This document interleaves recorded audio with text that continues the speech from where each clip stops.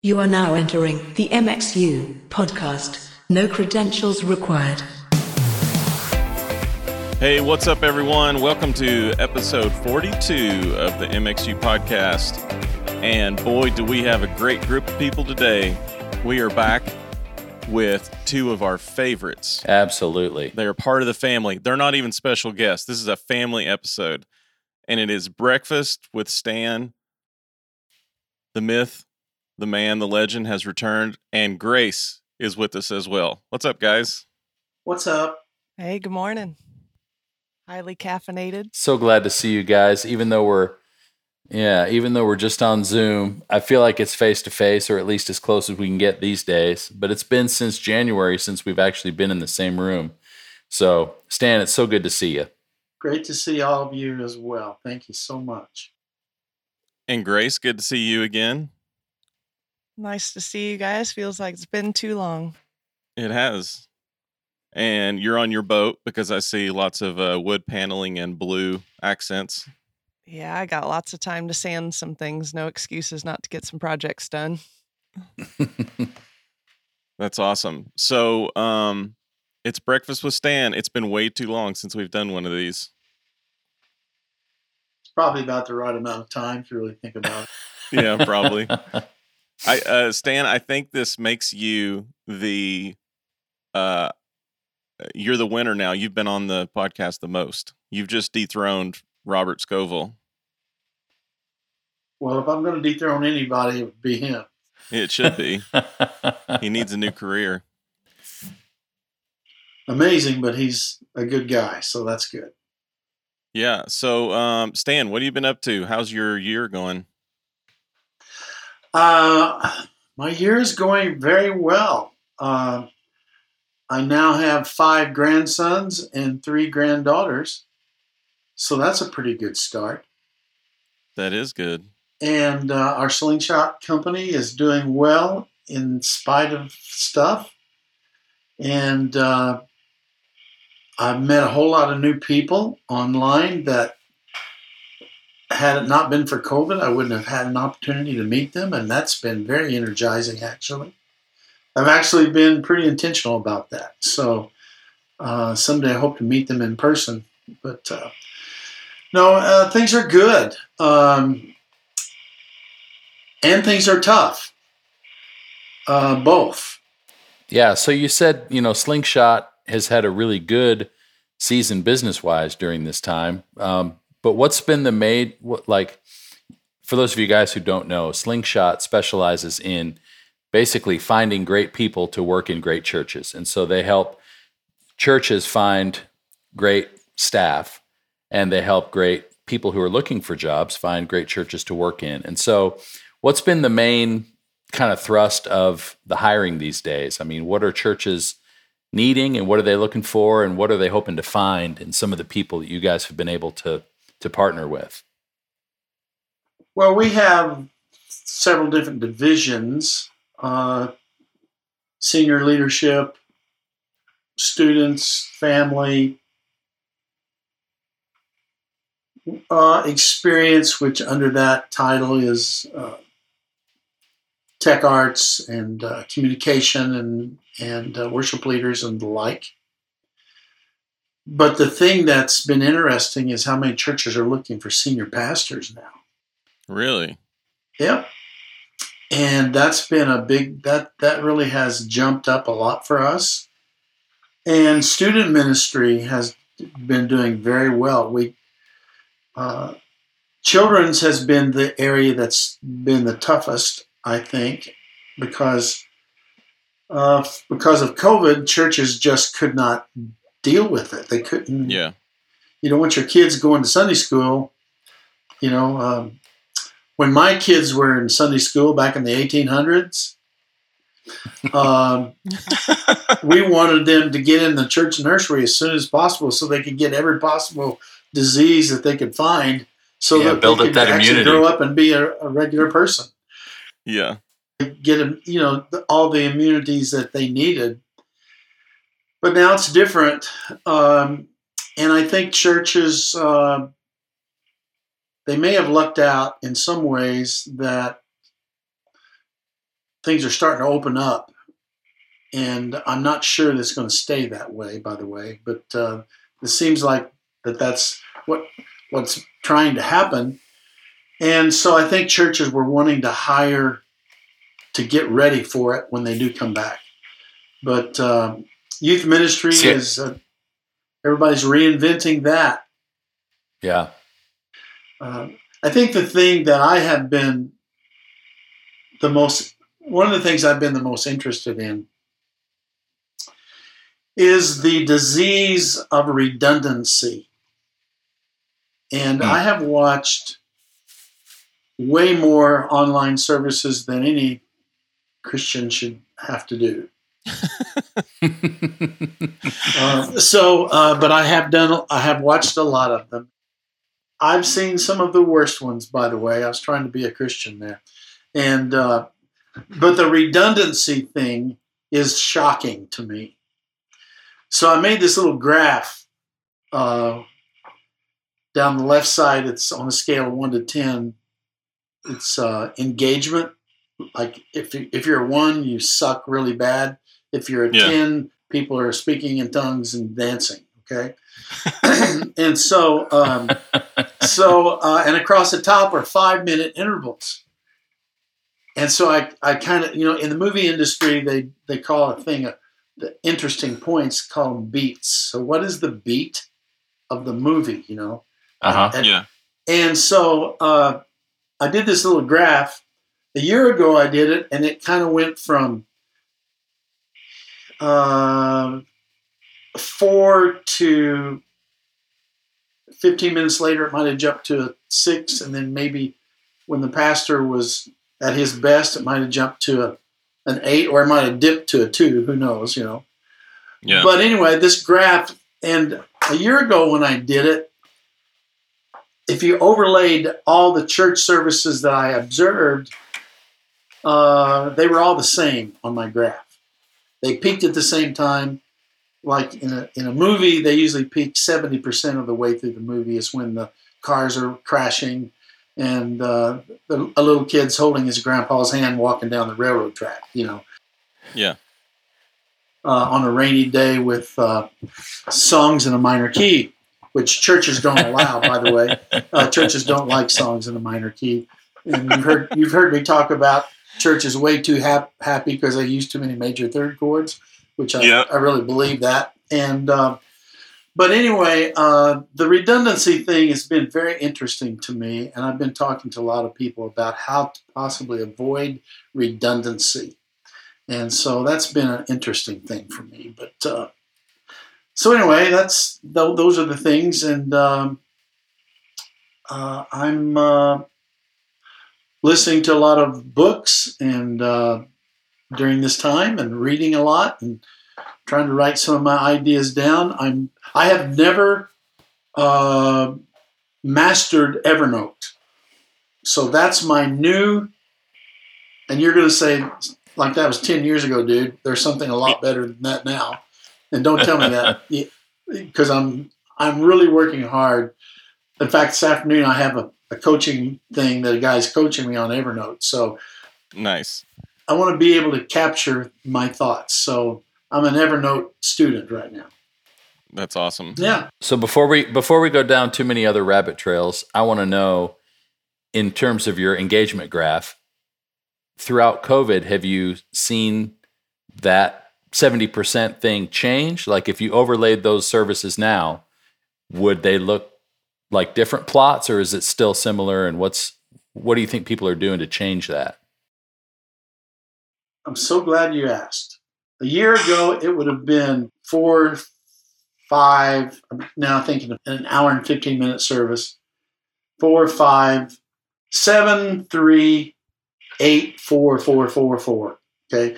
The 4, 4, 4 is when the pastor's finishing his message and the keyboard player comes out and plays major third chords underneath his prayer. And which that's in the Bible somewhere. It's got to be, because everybody does it. But now, Jeff, everything is a 4 and a 5 and a 4 and a 5 and a 4 and a 5 and a 4 and a 5. Nothing is peaking and nothing is crashing. It's so much the same. It's frightening, and I think it's a lack of pre-collaborative effort is why.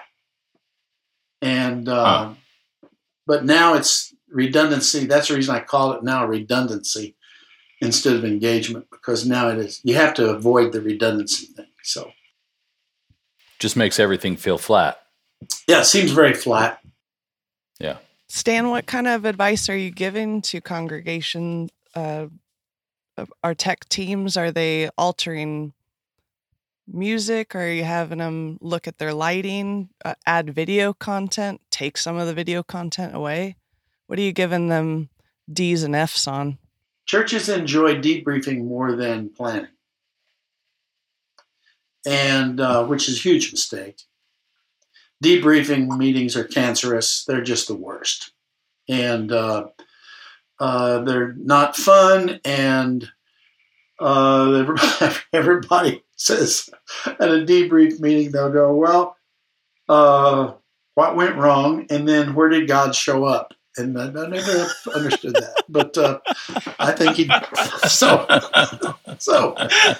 where did God show up? Well, I don't know. Ask him. And so I hope he was there the whole time in the strobe lights. It's not like he's wearing headphones and just chiming in when he wants to. You know? Man, that kick drum though sounded good. So I do believe that there should be a lot more time in collaborative meetings about what is about to happen.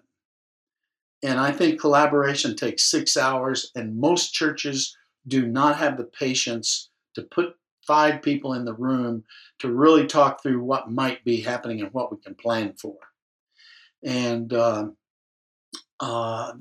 so I'm encouraging them to spend a lot more time thinking about what they're going to deliver, because the shipping, as Seth Godin talks about, the shipping or the delivering is far easier than the concept. So figuring out what the story is, and by the way, my favorite new cartoon that I watch with my 2.5-year-old grandson is called Aliens TV. Have you ever seen it? No. Oh, there's these 3 little aliens that are on an iPad, and they watch what people on Earth are doing, and then they emulate it. And then they don't have a language; they just jibber jabber. If instead of doing your devotion like tomorrow, just do Alien TV. Okay. It'll change your life. It's fantastic. But I guarantee you the people that do the Alien TV spend a lot of time collaborating on what the topic should be. And so I encourage people, back to your question, to spend more time thinking through what they're about to do. Are people's egos getting in the way because we're recording, because it's on the internet more than like a live service? Do you hear about teams, they're butting heads because it is so, a recording that's going out? I think that the ideas are siloed, and they're like different chapters of a book, but not all the chapters relate to the book. And so it's like, you guys are going to do this. This is the video you're going to do, which happens usually about 7 minutes into the service. And there's going to be a 2.5-minute video, and just the liturgy itself is repetitive. And so I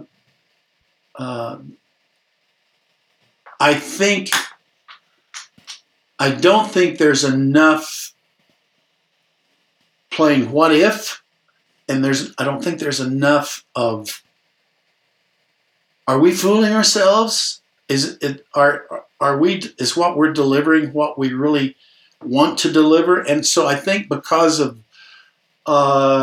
it's more checking boxes. Okay, your thing is fine, your thing is fine, and we're just going to acquiesce to each other, and we're going to tolerate that, and it's going to be great. Well, and is what we're delivering actually what people need?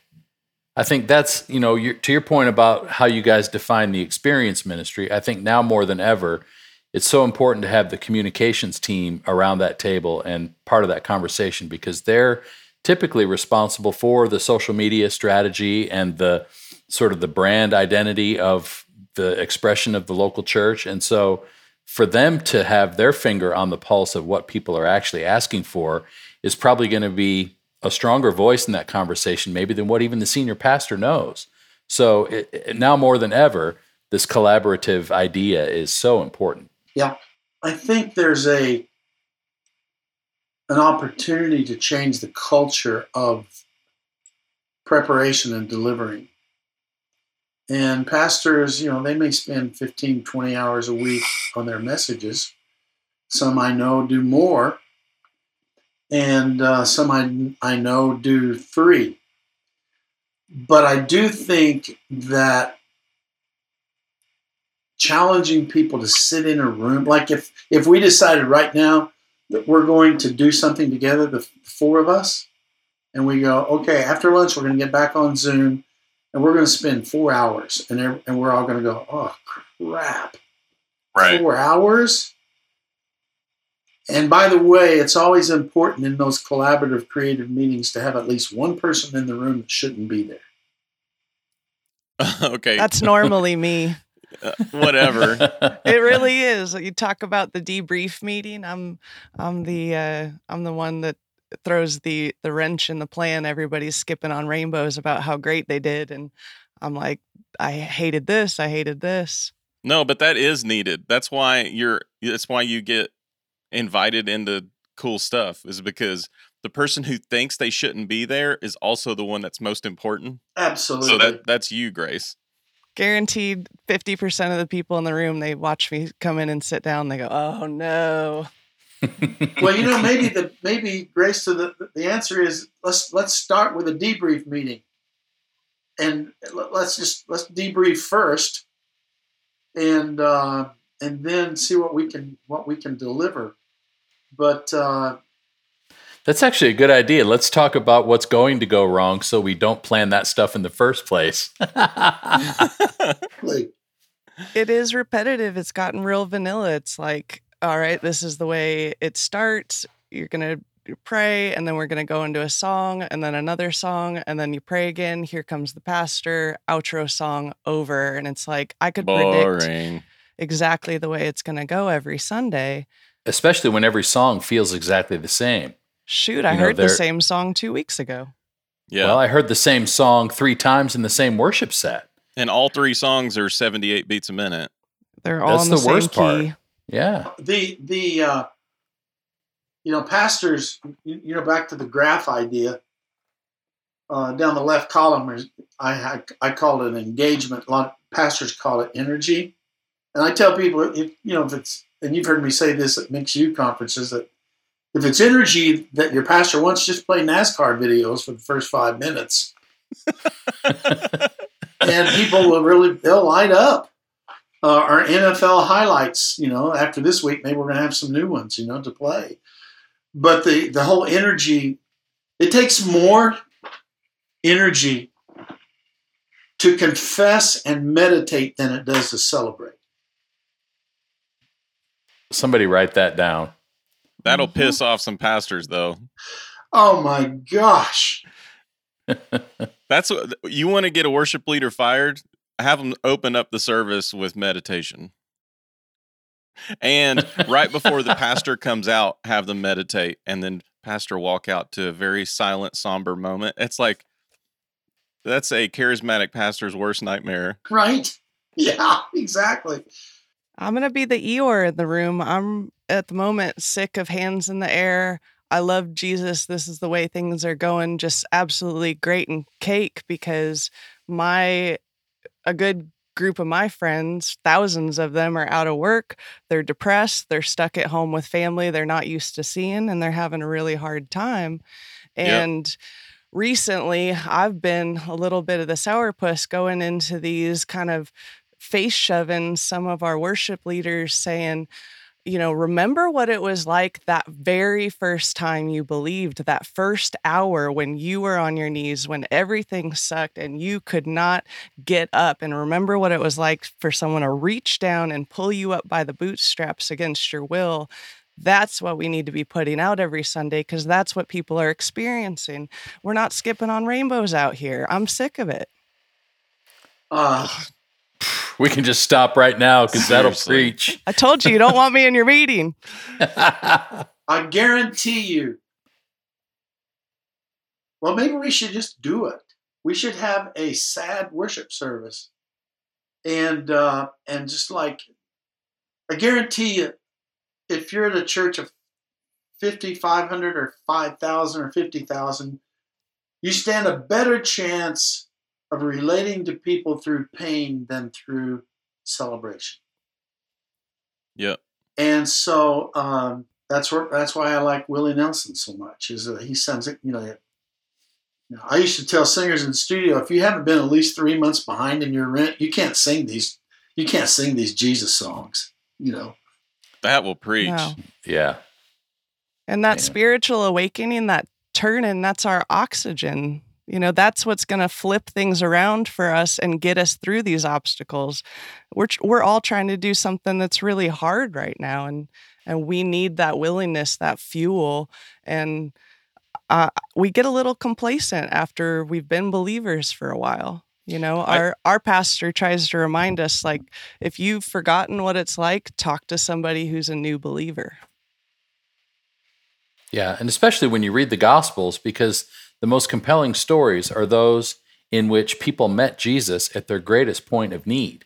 That's why we love the miracles. That's why we love all of the encounters with people like the woman at the well, is because here's the man who knew everything I ever did, and he met me there in the middle of it and pulled me out. I mean, that's the story of the gospel, and that's what people need now more than ever. Okay, so, I feel like church staff are probably really disconnected from planet Earth right now, because everything, if you work in church or any kind of business associated with church, it's going really well. This is the strangest thing. No one's coming to buildings, but everyone's giving is up. It's strange. So like staff meetings, it's like, let's celebrate. Meanwhile, the rest of the earth is not unified at all on multiple levels: politics, social issues. There's a pandemic, and it's like, how do we get more connected? And Stan, I was looking through your book this morning, and there's a chapter, and it talks about treat people like people, and how the chapter was about how supervisors are more loyal to their people than people are to their supervisors. But the rest of the chapter says, well, you should actually treat people like people. What did you mean by that? Because I think if, like, when worship leaders and creatives and production guys are planning out their weekends, if they think about people as people, maybe that's something that would help us. I was watching a service online 3 weeks ago, maybe 4 weeks ago, and big auditorium, theater seats, and the pastor walked, and the camera followed the pastor from the stage down the steps. Pastor walked out and sat in the middle of the auditorium by him, and he was the only one there. He's sitting by himself, and he's looking around like. And it had this feeling to me of finally somebody is relating to the culture that people are lonely and that's struggling right now. I just loved that. But the context of what you're talking about, Lee, in the book, that may be in the chapter called Precision Praise, which is a concept of knowing how to praise people without complimenting them. And one of the things that has changed so much in culture, and it's part of the industrial revolution history and the way American businesses are developed. It also comes from military minds of back from all the world wars, World War I, II, Korean War, Vietnam War. One thing that has happened in culture is that particularly millennials, I have old millennials and young millennials. Young millennials are 18 to 27. Old millennials are 28 to 35. Okay, that's my definition. Lee, you're finally old in some category. I love it. I know. I'm an old millennial, barely. Here's nobody wants to be managed anymore. If I have 8 grandkids, and one of them's 14, and I'm already talking to her, 15. I'm already talking to her about, hey, you don't want to ever manage anybody. Nobody likes that. You don't want to be managed. You don't want to be, for me personally, the last thing in the world I'm working on right now is efficiency. I do not care about it. And so I want to be helpful. Jesus came to serve, and the leadership word is so overused right now. I did everything I could to not call our book Improv Leadership. I wanted to call it something else, and the publishers and the people on our staff beat me up, and I had to give in to them. But I would have liked to have called it something else, because it's more about serving than leading. It's more likely that a great servant become a leader than a great leader become a servant.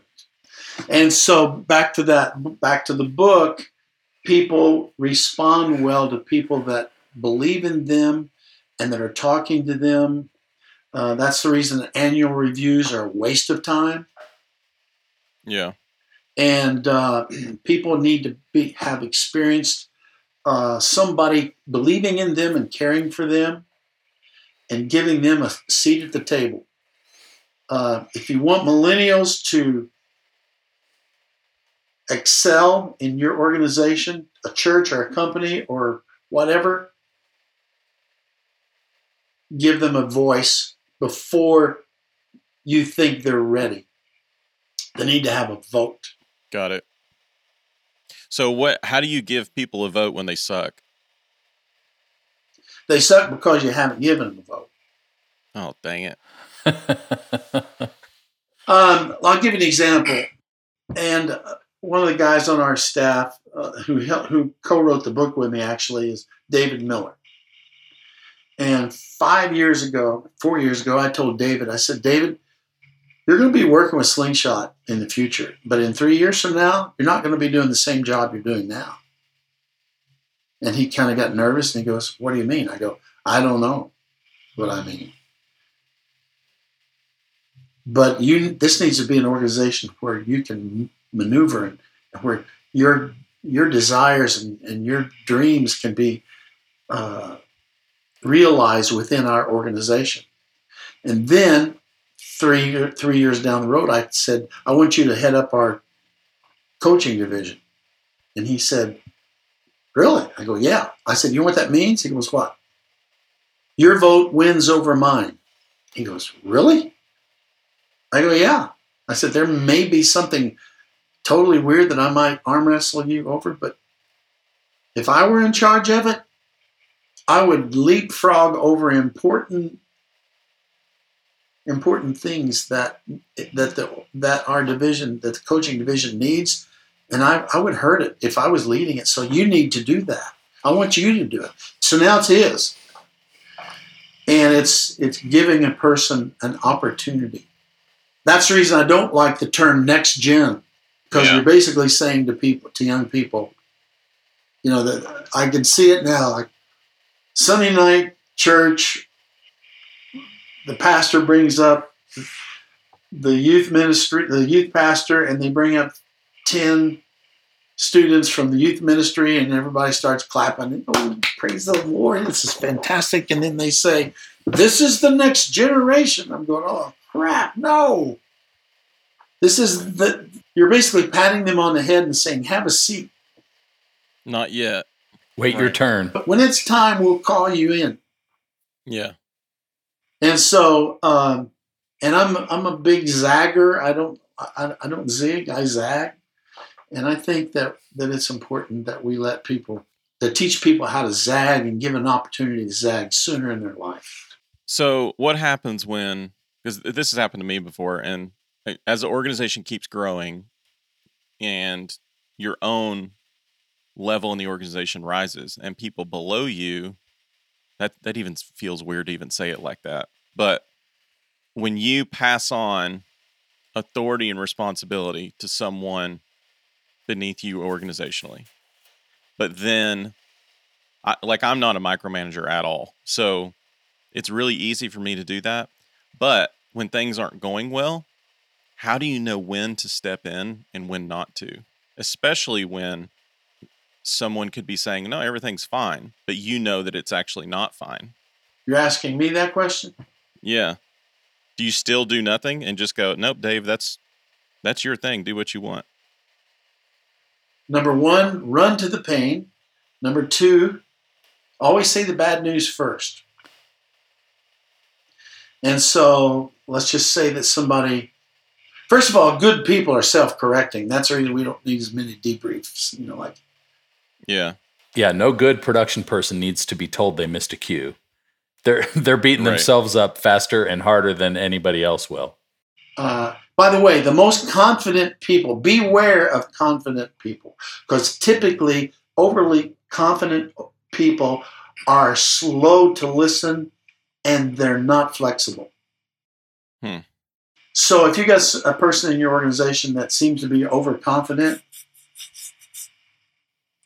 take them out to lunch or go for coffee and just say, is it possible that the confidence that you have can get in the way of you listening to other people or other concepts or ideas? Is your confidence in the way of you learning and moving forward? And let's just say somebody had an attitude problem about, showed up at a meeting and they were aggravating the meeting.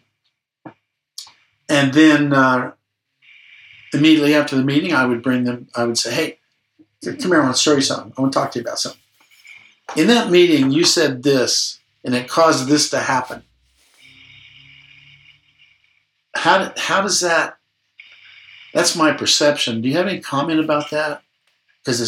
And then what we do when we correct people is we say the correctiveness, and then we tail on a whole bunch of crap that causes the correction to not have any benefit.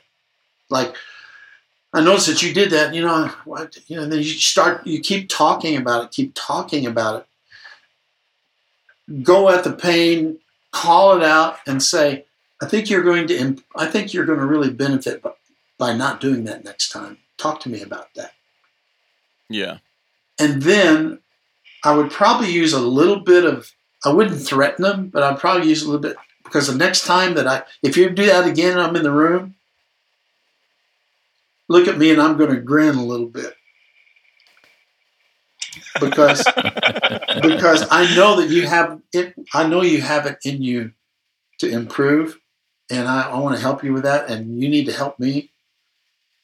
It's really a matter of sitting next to them. It's almost like teaching a teenager how to drive a car. Yeah. It's like sit next to them and let them know, Larry Crabb's got a book called Connecting. He says it's not so important that people know that you love them, it's that they feel that you love them. And a lot of pastors are guilty of that. They tell their church, oh, how much I love you and all this. Churches can tell if the pastor loves them versus that he tells them that he loves them. There's that feeling thing. Yeah. That's why, by the way, that's why Southwest Airlines is still a good company. About the feeling that people have about their company. So, and their middle seats are still open, so that's good. They should do that forever. Then I'd really love them. Well, that's what churches. You see, the thing of it is that Southwest is willing to do that. Churches aren't. Churches are not going to be willing to keep 6 feet. No. And they spiritualize it and say, well, Southwest Airlines can say, we're going to put people in the middle seat because you never know, you might meet a great new client sitting right next to them. Southwest is they're gonna do the right thing. But putting people's butt to butt may not be a good thing to do right now. Yeah. Grace, what would you do in that situation? Like if you're production managing a long festival or even a tour, and that's a little different because like if you're on the road, let's say a 6-week tour, and you have a stage manager dropping the ball, it affects everyone. And every night, that's a big deal. So like, it's not like something you can go, hey, let me encourage you. Like some of those situations are, you move people out of the way quickly because so much is on the line. So how do you balance the relation with a person with the responsibility of having to do a job well? Well, you definitely said it. There's somebody in line for their job, and having that pressure, it is a little different knowing that there's 3 more people behind them ready to answer the phone and jump on a plane. I loved how Stan said to believe in them is really like the first step in connecting to them. I try to remember the moments that made me really good at what I do, and sucking makes us better. Growing and failure makes us into the people that we didn't get good by being good all the time. We got good by getting it wrong sometimes. So I definitely give people a shot earlier on than later. I'm more apt to put someone in a position that's a little more teachable than have a hotshot stage manager come in who knows everything. Those are really the ones that have gotten me in a lot of trouble. The people that come into the position with a little bit more humility and feel that external pressure of there's someone nipping at my heels that could take this gig away. They seem to perform and be transformed into better managers quicker.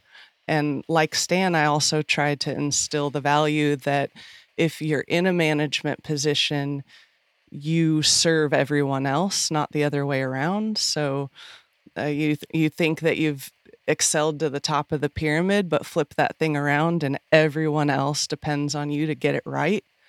And so I definitely try to lead from a position of love and understanding, but I'm also really quick to give them a nice firm face shove early and quickly so that there's not these little things that build up. They know right away.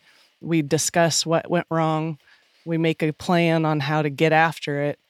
And there's not a lot of hesitation because like you said, we don't have a lot of time. We've only got 8 hours till the next show and I need it to get right. They're also jeopardizing my company's reputation and my reputation with local unions. And it's just not an option to get it wrong. Same as on a Sunday, we're live broadcasting and getting it wrong is a huge learning opportunity, but you're also risking the reputation of the whole organization. So we're going to get this right. And finding somebody that's teachable on the front end is definitely the way to go. But we all end up with people in our organizations that have been there forever and they walk on water and you're not going to take them down.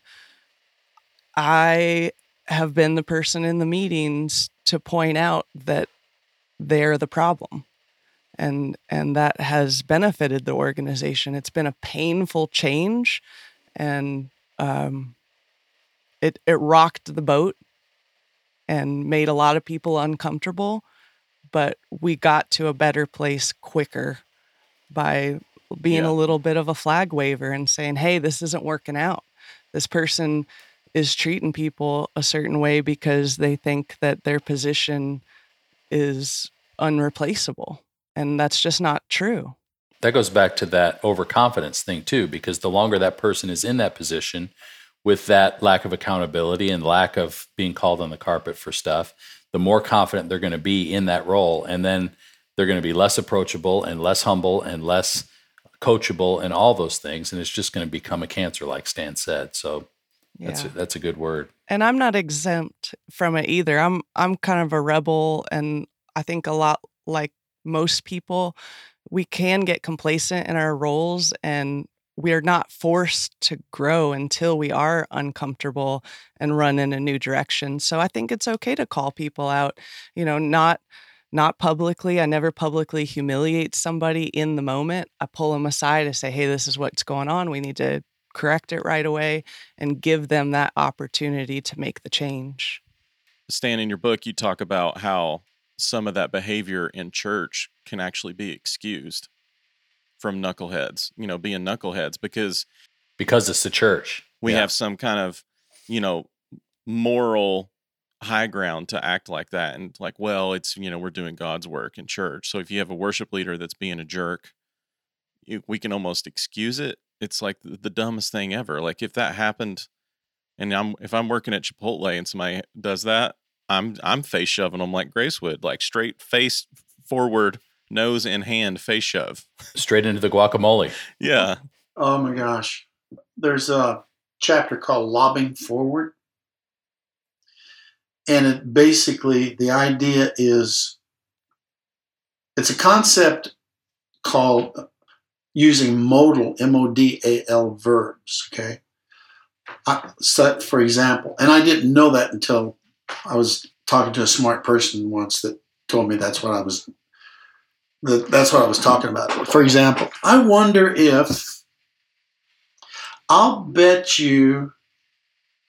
what would happen. And those there's several listed in the book, but using those ideas, for example, and I've seen it happen many times. The worship pastor is, and Lee, you and Jeff are going to give me a standing ovation when I say this, and that is where the worship pastor is impatient with or unkind in a rehearsal toward the tech person, toward the front of house engineer or the monitor guy. And what I would do is I would go, hey, whenever you said this to the front of house guy, do you think that was helpful the way you did that? So I will go at a question. I'll go to question, and then I would say, I want you to think about that, and then talk to me later today about it. Do you think that's helpful? So I use questions to pin people down. If somebody is just being a complete jerk or I would have them, come here, I want to talk to you a second. Let's go over here. You were unkind and inappropriate. It hurt you in the moment. The people that heard it hurt your potential influence on those people. You have to stop this. It cannot be tolerated. I mean, I would go at it big time. Yeah. When you kicked your in-ear pack across the stage at the monitor guy, do you think that was helpful? Now, I have a question for Grace. Can you describe, or in your experiences, a redemptive moment when somebody was seemingly getting benefit from being contrary or rude to somebody, and you confronted them, and it turned around? And they, because you confronted them, it caused them to look in the mirror, and they might have even said to you, I was wrong. I hope you'll give me another chance. Have you seen that happen on your team? Yeah, well, I actually let somebody go. I mean, it went all the way, and they were very defensive and very strong in their willpower. Basically, they were drinking way too much on the tour, and after hours getting in fist fights and just causing problems relationally. During the day, the job was just okay, but at night it was like, man, we can't live with you.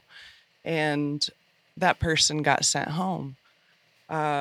What's that? Which is redemptive for the rest of the team. Right. And it really was. It got to the point of harassment and other team members not being able to sleep, and even on days off, just feeling plagued by this extra negative personality. And so we ran into each other at a festival, and there was definitely that awkward, like, mid-set change in the middle of the stage, like locked eyes moment. And afterwards, after the set went well and the band did well, that this person was tour managing, they came around and, asked if I had a moment. We stepped aside, and this person admitted to me that getting fired from that gig was a life-changing situation. And that is not, of course, what was said on the way out the door. I was called every word in the book. I was told, I can't stand working for people like you. A radio went flying past my head.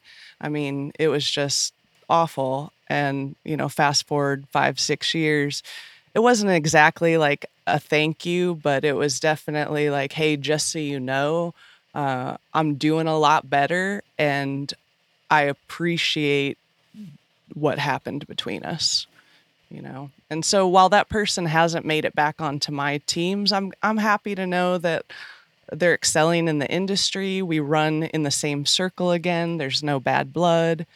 And I feel more confident knowing that if I do rock the boat, if I do see something that's not going well, I am benefiting my team right away. And ultimately, even though I am dodging objects going by my head, I am ultimately doing them a favor, I believe. It's great. Yeah, absolutely. And I like to document those things. I write down kind of the obstacles I'm going through right now, even today with, massive unemployment and the conversations I'm having with some of my colleagues. I think not denying the problems that we're having now, documenting what's going on, I'm doing my future self a favor, because looking back into history, those hard times I went through, they directly benefit me and how I operate in my teams, how I am brave enough to speak up when something's not going well. And heaven forbid I forget that that's an important thing to do. So I do encourage people to journal. I know it sounds a little silly, but it's good to have that narration going in your head and remind yourself that you're going to thrive in spite of what's happening, not in spite of what's happening, but because of what's happening, you're going to eventually be in a better situation. And that's not just naive optimism. I really believe that all the places that I've been stretched and painfully grown was God turning me into the person that I'm gonna be, even if right now it really sucks, and it does right now. So good. I don't journal as consistently as I need to. That's saying it in a nice way. I just suck at it. The book doesn't count? You could use Evernote for that. Well, I'm going to use Evernote for it. Exactly. But the book, somebody asked how long did it take to write that book? I said 32 years. Yeah. So that's what it took. But one thing I have done in the last few months, I'm confident and confused as to whether God told me to do this or not. I do not know. But the thought came that I'm going to call 2 people every day that come to mind. And it may be somebody that I haven't talked to for 5 years, or it may be somebody I talked to 6 months ago. But I'm going to call 2 people that I think maybe that I need to call this person today. Not that I think that they need me to, but that's kind of my cell phone journal right now of calling people just to see for no reason. Now, we have 50 people on our staff at Slingshot. Now, we have 16 people full-time. The rest are on contract. And I'm a big student of culture. I think culture is, in many organizations, they talk about values and core values and all that stuff. That's all nice, mission statements and all that stuff. But at Slingshot, I have 3 people at a time that I talk to every other week. They're different 3 people every time. just to do this with, so that I can influence the culture. But culture, most churches in particular, churches talk about this is who we are. This is our DNA. Mm-hmm. That's like saying that you have a swimming pool that's filled with cement. It's too solid. It's too firm. So I look at culture like my father-in-law used to be, he passed away 8 years ago, and missed the guy. He was old fart. He was, God, Jesus, and Ronald Reagan, not necessarily in that order. Yeah. And but he was a John Deere tractor guy from Northern Illinois, and he had the most beautiful farm. And when he would plant in the springtime, getting ready to plant seed, the soil was, in Northern Illinois, the farm, the soil is dark and almost black as your shoes, and it's so awesome and beautiful. I look at culture like soil that is just ready to be planted. And then when you put a soybean or a corn or wheat, soil is intended to give seed an opportunity to grow. And I want our culture to be like soil, that when a new person comes into it, that the culture is going to change because that new person came into it. I want our soil to breathe with the new people that come in, not that our culture is defined that everybody needs to salute it.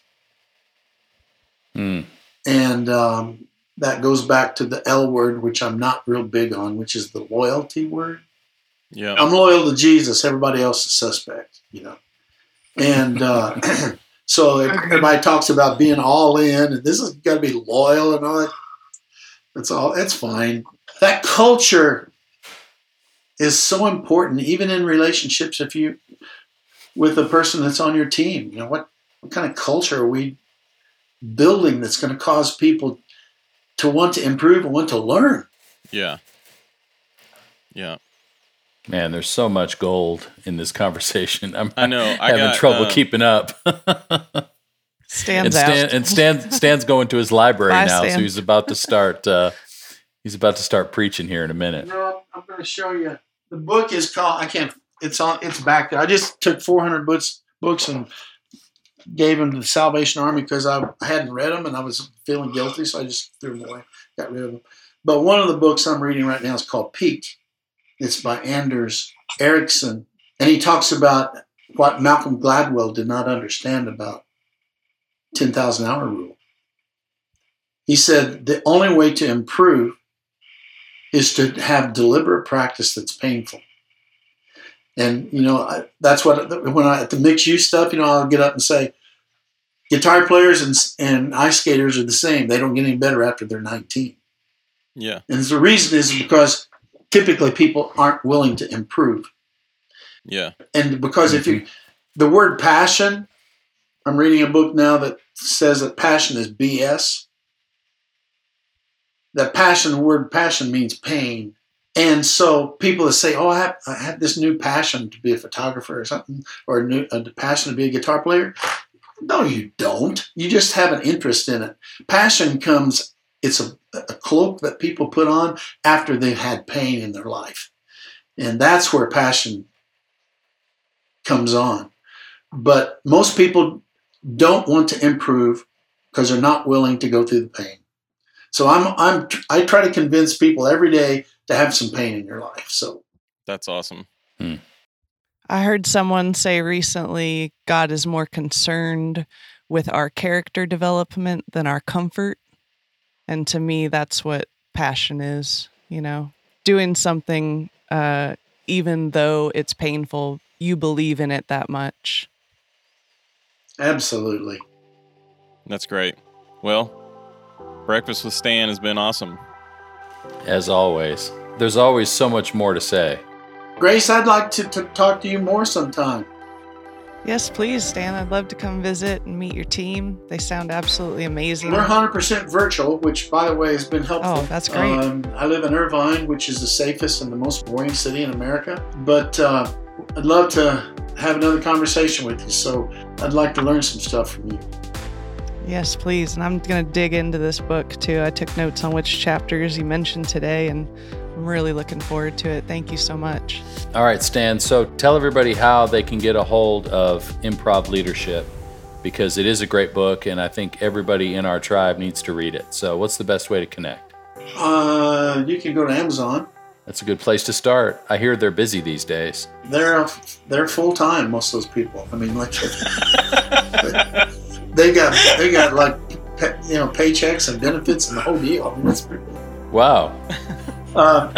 You can go to Amazon. You can go to our website. We have some that will sell discount.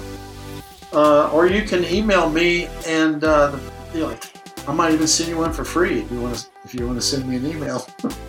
Endicott@slingshotgroup.org, and I've got a box of them in the other room, and send me an email, and first 10 people that send one, I'll send you one for free. Well, I love it. That's a great deal. You're about to get some emails. That's fine. Send them on. But anyway, thanks for being interested in that book, and the whole concept is improvisation is not making things up in the moment. It's bringing things forward that we've learned early in our lives or recently in our lives into the moment. How to lead best in any moment. That's what it's all about. So thank you. That's so great. That's awesome. All right, well, let's not wait so long to do this again. What else do our guys need to know, Lee, in general? They need to know to go get Stan's book and leave a review on Amazon. That would be great. Thank you. Yeah. Yep. I checked this morning. There's a couple dozen on there. I want to see it hit 100 from just our people leaving reviews. Yeah. 5 stars or greater. Well, I appreciate it very much, you guys. And, Nothing better than a 6-star review. Right. Well, thanks, guys. It's great, as always, to connect, and we'll look forward to seeing you next time. thanks a lot, you guys. Blessings to you.